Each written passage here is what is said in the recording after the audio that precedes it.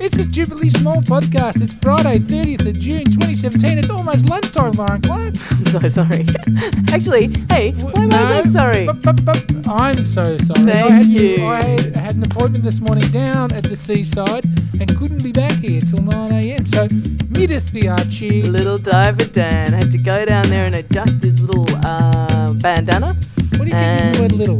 Wade out into the ocean and yank in some fish of some kind. Is that right? You sound like such a city slicker. Anyway, look, we got here, Lauren Clark, in the end, and that is the main thing when it comes I think to this is definitely the latest we've recorded since that very first one where it went out at 6 p.m. Well, we recorded at 6 a.m., but it just took us 12 hours to get it up on the internet.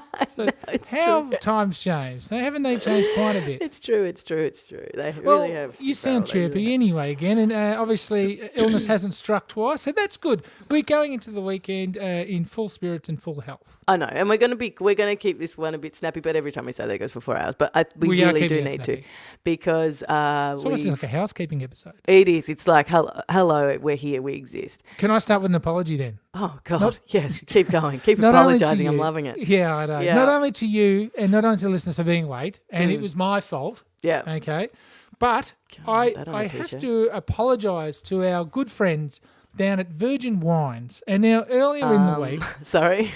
Earlier in the week, I was lamenting the fact... I slammed them for their 10 to 14 days delivery time on my carton of wine plus bottle of complimentary Moe. And lo and behold, I opened the door to a visitor yesterday, and sitting on my front mat was a glowing red box full to the brim of wines of various colours and varietals, and of course that ever-important bottle of complimentary Moe. And it is here to enjoy for the weekend. And that's that joke I told many times that you find hilarious, actually, the one about the Frenchman, the Australian, and the Englishman, and they're all sitting there and they're discussing how many times they have marital relations with their other half. You can't tell the joke again. Oh, no. No, I'm not. I'm explaining something, though. And, the Frenchman obviously does it twice a day, and the Englishman does it once a month. The Australian, being a top Aussie lover, he does it once a year, and he's so excited. I've mucked the joke up again for the third time, but he's so excited because it's once a year, and today's the day. And Lauren Clark, you may hear the excitement in my voice, not because it's my one time for the year, but it's because I have been on a health kick. Did I mention I'm not on Viagra? So one time that I'm on this health kick again, I'm doing nothing. Viagra gets a ding. Well, so to speak. And the thing is, Lauren Clark, my God, yes. I've been on a health kick since I returned from Southeast Asia. Definitely got the clap this morning. Well, I have, because I have a couple of opportunities to sample these wines this weekend, and I am bursting out of my skin. Wow. That is very exciting. Is that wrong to be excited by being able to have a glass of wine? Do you know what happened to me, Stu Farrell? Last night I went out to the event that I was telling you I desperately did not want to be unwell for, because I got to meet a whole lot of people. You're hobnobbing. Let's not. My new publishers. Yeah, it was exciting. In fact, buckets of praise poured all over you. That's basically all that happened all night. Yeah, everybody I walked in and the whole room went, hallelujah. Exactly. Anyway, no, it was, I didn't know a single person there, and I met a lot of lovely people. But anyway, so, I had a glass of wine, and you know me and a glass of wine. Well, option A, you like to punch on. Option B, you get sleazy, or option C, you just get joyful. And I would say out of those three options, I'd say C. That's it, C, every time. So I was thinking, I better, take it easy on this glass of wine, because I don't know anyone here. Take it easy. But anyway, I didn't. I love you, Jeff Fennick. I didn't say I love you, Jeff Fennick, to anybody. Okay. But I did the thing of... I did the thing, and I'm not, you know me, I don't do that, but I did the thing of, a glass of wine. Like I felt like a bit of a you. I was like, here we go. You felt like a bit of a you. Bit of a stew. Yeah, what's that supposed to mean? Because I don't. Just because I'm hanging for a glass of wine at 10 o'clock on a Friday morning. You just told me you're fanging for a glass of wine for the whole weekend. I am. I'm so hanging for a glass of wine. I'm on a health kick, for God's sake. I haven't had a drink in 2 weeks. Yeah, amazing. I'm a human. I'm a flawed human. I'm a broken human, but that's what I am, and I own it. Do you know what? Last night at this thing, there was amazing food, like phenoms, right? Oh, absolutely phenoms. Too, yes. Oh, sorry, I should probably not. But anyway, just amazing. My egg today. Like, oh my god. But excuse me, but I am still a tiny bit like that. Tipsy. Anyway, yeah, drunk. No, coffee. They had this food, and it was all absolutely amazing. But there was this one thing, and they brought them out on these like, oh God, I don't know meat properly, so this story is not going to work. Right. Was it a rib? No. Was it what are those little, not like a lamb cutlet, like it was a little lamb very thing. good. About $2.50 a point to wholesale, so very fancy party. Very fancy. Like the food at this was ridiculous. The cheese, there was a cheese wheel that was bigger than my torso. I'm pulling out some French cheese at 4:00. Anyway. Getting it ready for my 6:00 glass of wine. It was amazing.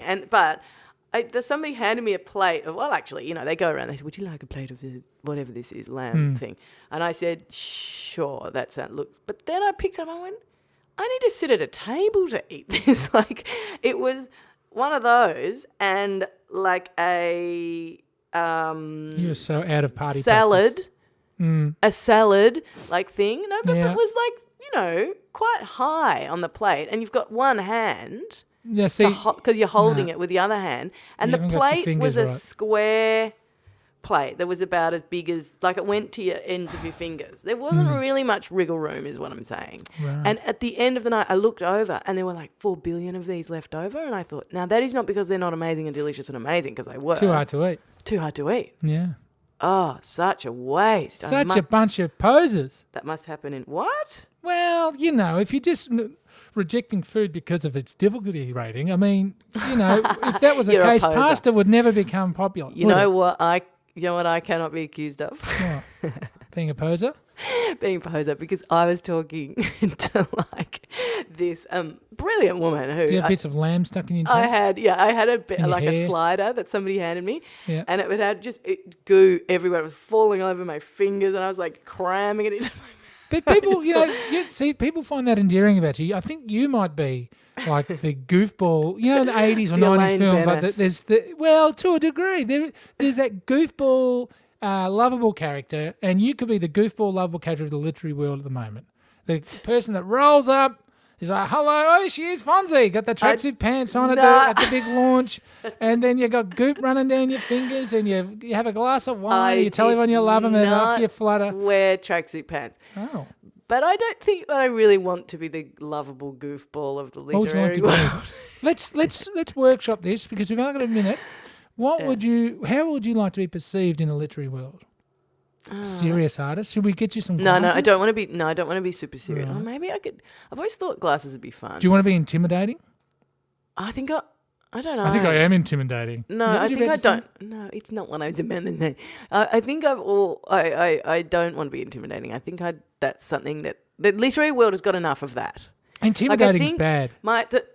I'm an accidental intimidator, and I'm telling you, it is really bad. I'm an intimidator from way back. I've a lot of people. I've gone like, why were you so weird to me for the first 6 months? Oh, I was so intimidated by you. What are you talking about? Yeah, I've had partners say that to me.